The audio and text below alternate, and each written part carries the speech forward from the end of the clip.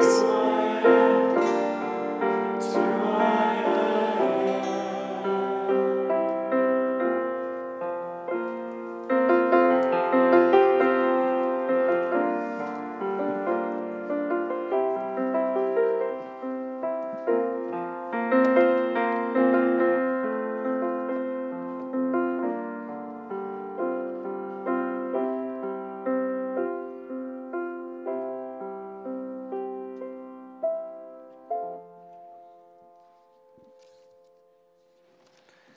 If you have your Bibles, I invite you to turn to the book of Acts, and we're going to be in chapter 10 this week. Acts chapter 10, and I meant to say this earlier and all of that, but if you are here, we want to see you at lunch immediately following. If you notice in your bulletin, I just put it as part of the agenda. So we do the benediction, and then we dismiss to first Sunday lunch. That's what we're doing today. So you signed up to be here, so you're here. And so we would love for you to join us. I do not care if you have $5 to pay for it at all. I mean, I would appreciate it. It helps us offset the cost, but that is not going to stop anybody. It should not stop anybody. I also decided this week we're just going to put a family max of $15 on these things because I don't want families to have any reason not to be a part of what we are doing. And so, Fafs, you got a lucky day today, right? So, no, we want you to be a part of this. The reason we're doing these lunches is because we want to create community and create relationships. Whether you've been here for years and years or whether you've just been here for a few weeks, we want you to feel like, as we're talking about, you belong here. And so it makes sense to do our lunch along that. So today we're going to be in book of Acts chapter 10, and we're doing this idea of you belong here. And so I got to thinking, I first had written, and you'll see it crossed out here, this idea of segregation and all of this, because at the university I grew up, the governor of our state stood on the doorsteps of Foster's Auditorium and said, segregation today, segregation tomorrow, segregation forever. And we've come a long way since, and yet we still have a long way to go. But I wouldn't want to get that serious to start off this morning, so I got to thinking, where are places I don't feel like I belong? So this is awkward to say, but I don't feel like I belong when I'm walking around with Carlin in a department store and we end up in the intimate section. My dad and I would push each other into the racks of bras, and so to make jokes. I don't feel like I belong. I just am kind of sitting there like, okay, can we get out of here, please? Like, this is just awkward. I don't really like that. I didn't feel like I belonged. A couple months back, I got to speak at chapel at Dallas Baptist University, and the president invited me to lunch after that, and a few other faculty members, and we went to this really nice room, the president's eating room, and there were more forks than I knew what to do with. And so I just kind of watched everybody as they would pick this one up. Okay, that's the one we use for this part of the meal, and this is the one, and so I didn't belong. I'm a kid from Alabama. I don't know which knife and spoon and fork to use at the right times. When we don't feel like we belong, we're shy, we're timid, we're unsure. We watch for clues as to how others are operating so that we can try to just fit in. We try to not ever make a scene. We sneak in late. We leave early. We don't want to be found out. And honestly, the whole process, the whole experience is unnerving. We just want it to end. When you feel like an outsider, that you don't belong, you are so worried that at some point you are going to be found out for the imposter that you feel like you are. They must know that I don't belong here. I'm not fancy enough, good enough, educated enough. I don't belong. When we don't belong, we just want to be away from it. And it's why here at First Baptist, the first value we are going to speak of, and we're going to try to talk about these on the first of the month. The first value we want to speak of is you belong here. You do. You belong here. And we want you to feel that and to know that, because there's a difference from saying you can come here or you are welcome here. To be welcome somewhere or to be able to be somewhere is different than belonging somewhere. I was thinking back about this, and when we lived in Atlanta, Carlin and I went to the Fancy Mall one time, kind of like North Park Mall, where like there's those stores that I don't even know why I'm walking past them. I can't afford anything in there. And we were in the Fancy Mall one time, and there was a store, and the dress looked great. I said, Carlin, let's go in there. Well, it had 2 extra place values from what we typically spend at Old Navy and Gap.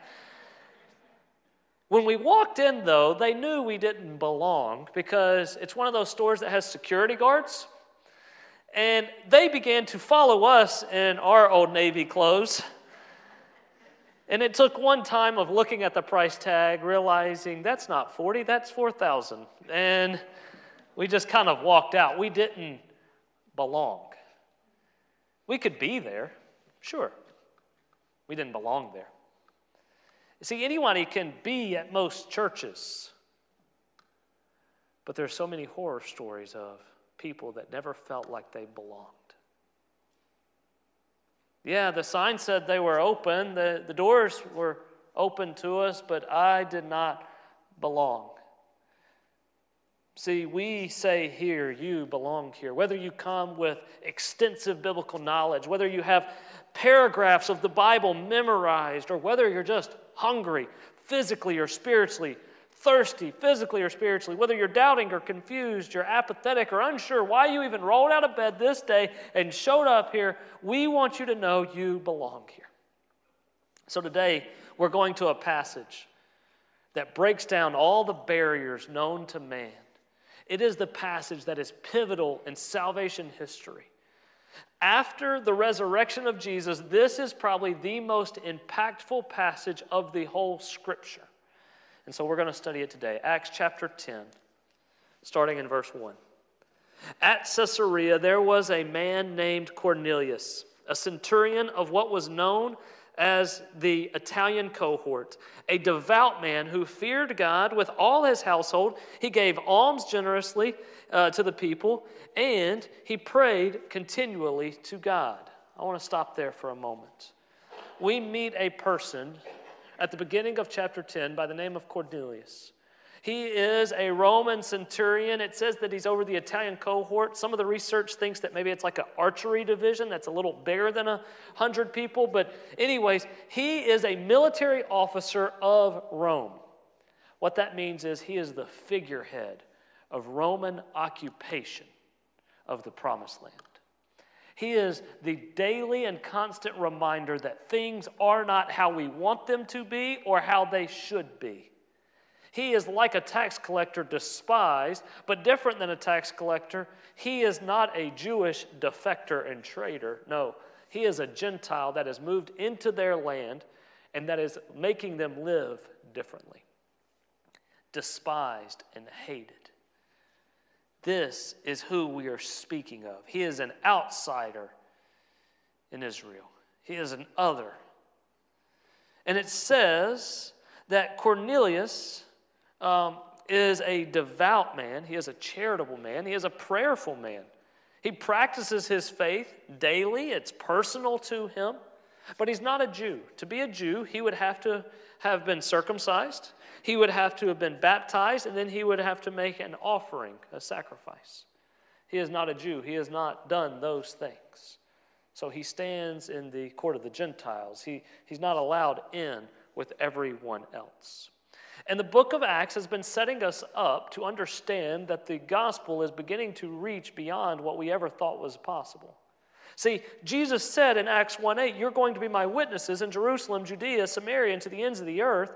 And then in Acts 8, we see Philip now is preaching to the Samaritans. We see an Ethiopian eunuch coming to faith and being baptized in Acts 8. And now we see a Gentile. What does Gentile mean? Just not Jew. A person of another nation. We see a Gentile now coming into focus.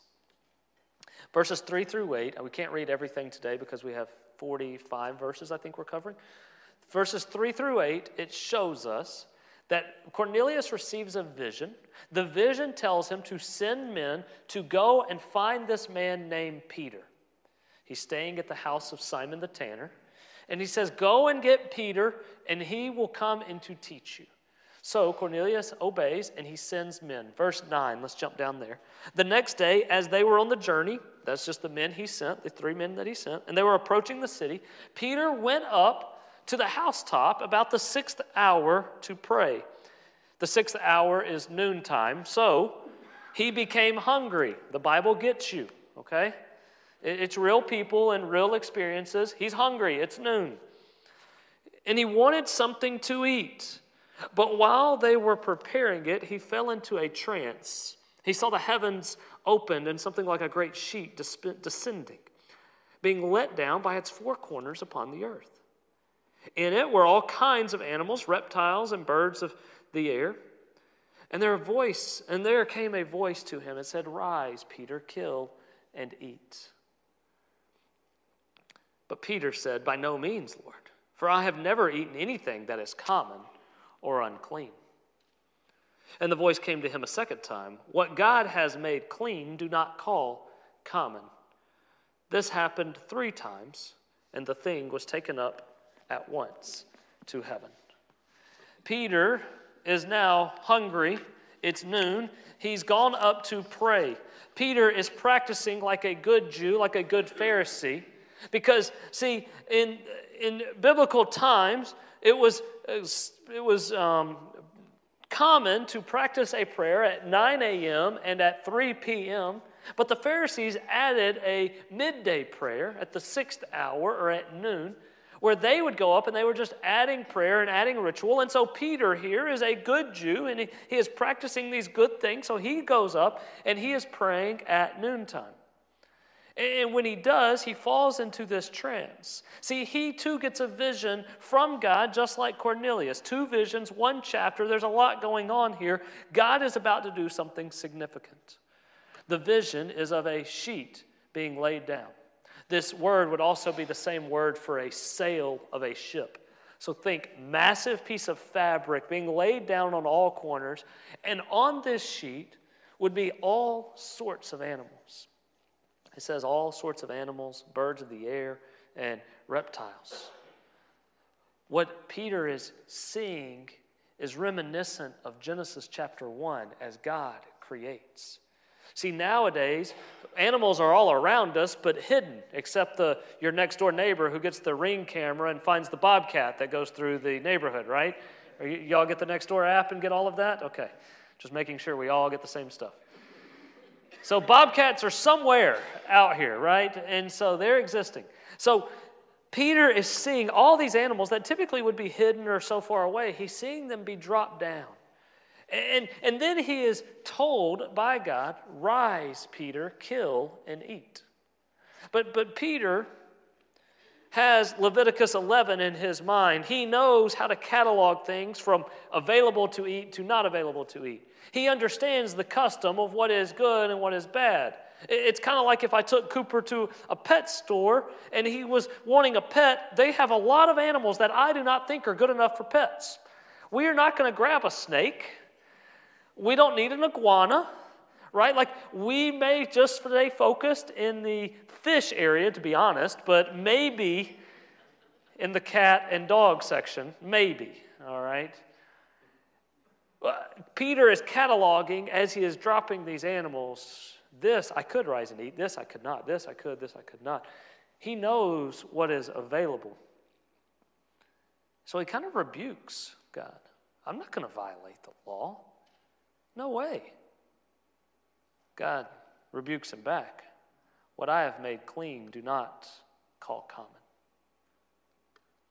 See, Jesus has addressed this idea of what could be eaten. And in Mark chapter 7, he says, "Do you not see that whatever goes into a person from the outside cannot defile him?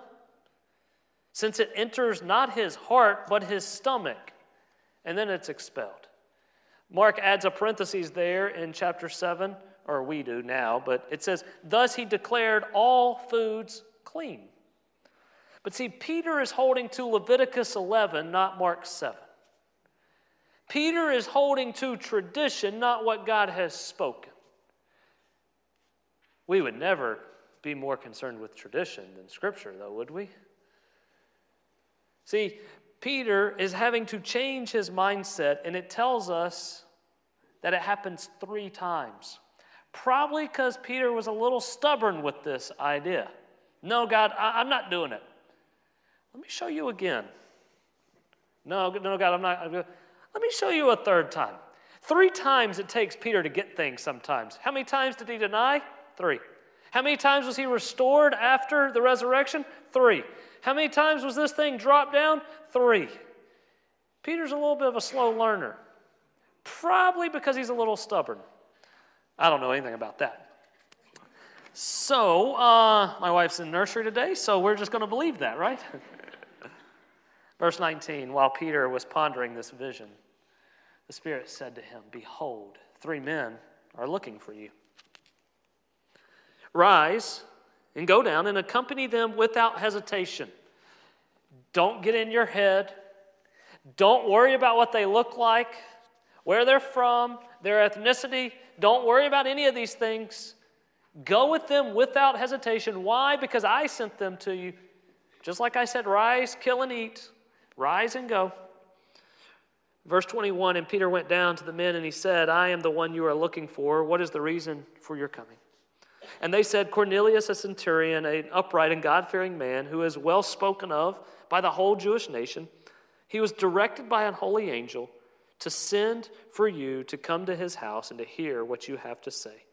So he invited the guest in, and the next day they rose and went away, and he took some brothers from Joppa, some other Jewish Christians, with him. Peter is responding to what God has said. Verse 25.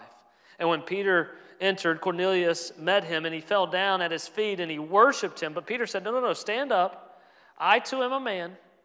And as he talked with him, they went in, and he found that Cornelius had gathered many people.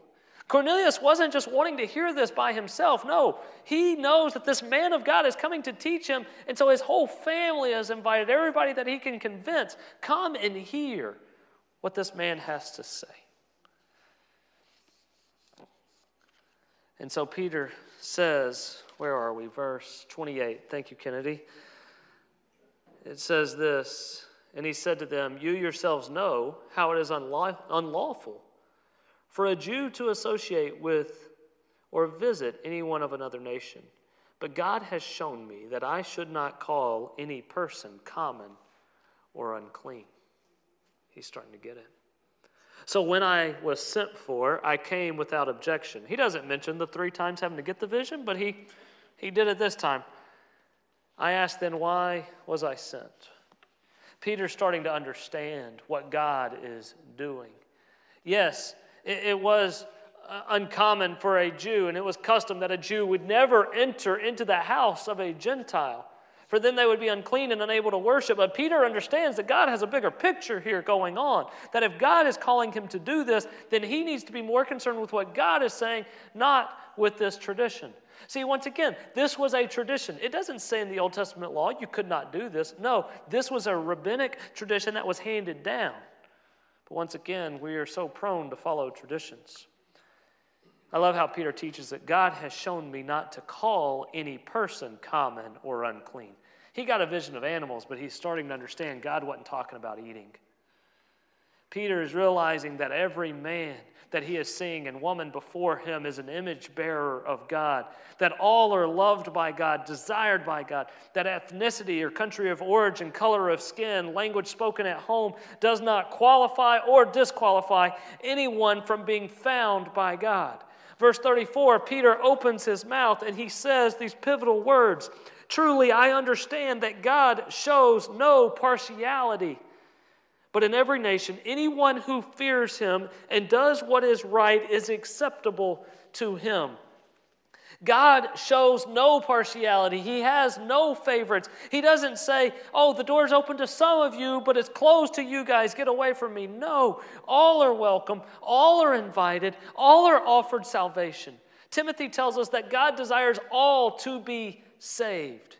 But Jesus was already teaching this. Matthew chapter 10, verse 32. "Everyone who acknowledges me before men, I will acknowledge before my Father." John chapter 6, verse 40. "Everyone who looks on the Son and believes in him should have eternal life, and I will raise him up on the last day." Acts chapter 2, verse 20. This is Peter teaching. Everyone who calls upon the name of the Lord shall be saved. From 35 to about 44, Peter teaches very succinctly the gospel message, the life, the death, and the resurrection of Jesus Christ for the salvation of sins, for the payment of our debt. And in verse 44, this is where it all changes. While Peter was teaching, while he was saying these things, the Holy Spirit fell on all who heard the word. And the believers from among the circumcised, the Jewish Christians that came with Peter from Joppa, they were amazed because the gift of the Holy Spirit was being poured out even on the Gentiles. We have a Pentecost moment from Acts chapter 2 where these flaming tongues were coming down in Acts chapter 2 and signifying the salvation that has come to those people. Now we are seeing a similar thing happening among these Gentiles. They haven't been circumcised. They have not been baptized. And yet, they have received the Holy Spirit. They have been sealed for salvation. This changes everything. Peter then says, because they're speaking in tongues, verse 46, they're hearing him speak in tongues and extolling God. Peter says, can anyone withhold water, verse 47, for baptizing these people who have received the Holy Spirit just as we have? And he commanded them to be baptized in the name of Jesus Christ. Then they asked him to remain for some days to continue to teach. In this passage in Acts 10, we see that the gospel of Jesus Christ, the salvation that is offered through his life, death, and resurrection, breaks every barrier known to man. Everyone is offered the salvation that Jesus purchased. Everyone who will believe can be saved. The Holy Spirit falls on the Gentiles. This is the first time that we have seen that happen in the book of Acts or in Scripture. Salvation is confirmed by God in this moment.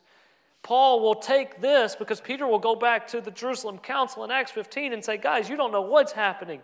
They have to come up with new rules for how do we have these non-Jewish believers. Like, what should they practice?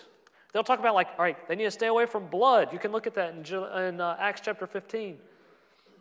But they have to get a new paradigm because salvation has changed in their minds. Paul says this is the mystery in Ephesians 3, that the Gentiles are fellow heirs, members of the same body, partakers of the promise in Jesus Christ through the gospel. In Galatians 3, verse 28, he says this, there is neither Jew nor Greek, slave nor free, male or female. No, for you are all one in Christ Jesus. And if you are Christ, then you are Abraham's offsprings, heirs according to the promise. God does not show partiality. There is no segregation. There is no division. All belong in the family of God, in the kingdom of God. And Jesus displayed this throughout his ministry, didn't he? You think about the people that belonged around Jesus. A woman with 6 husbands belonged around Jesus. A rich tax collector that was up in a tree belonged with Jesus. A criminal on the cross belonged with Jesus. An uneducated fisherman belonged with Jesus. Little children belonged with Jesus. Possessed women, blind men, hurting, hopeless, the rich, the poor, the smart, the uneducated, the religious, and all the likes, they belonged with Jesus. He welcomed them in and said, I want you with me. We now need to respond. As a church and as a people, we need to respond because it is on our doorstep to now live out this tangible representation of the love of God and to tell everybody around us, you belong here. You have a place here. You are a part of us. We say it on our cards, on our yard signs, everywhere we are. You belong here. Everyone we meet, everyone we know, everyone who walks through our doors, everyone who is interested, you belong here. You have a place here.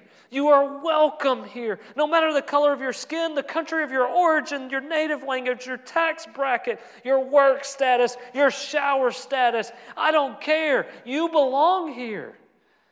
No matter your history, your scars, your struggles, your doubts, your troubles, you belong here. I don't care if you've been divorced, had an abortion, lost a loved one, committed a crime, filed for bankruptcy, you belong here. I don't care if you're struggling with addiction, if you're deep in sin, if you're feeling hopeless and lost, you belong here.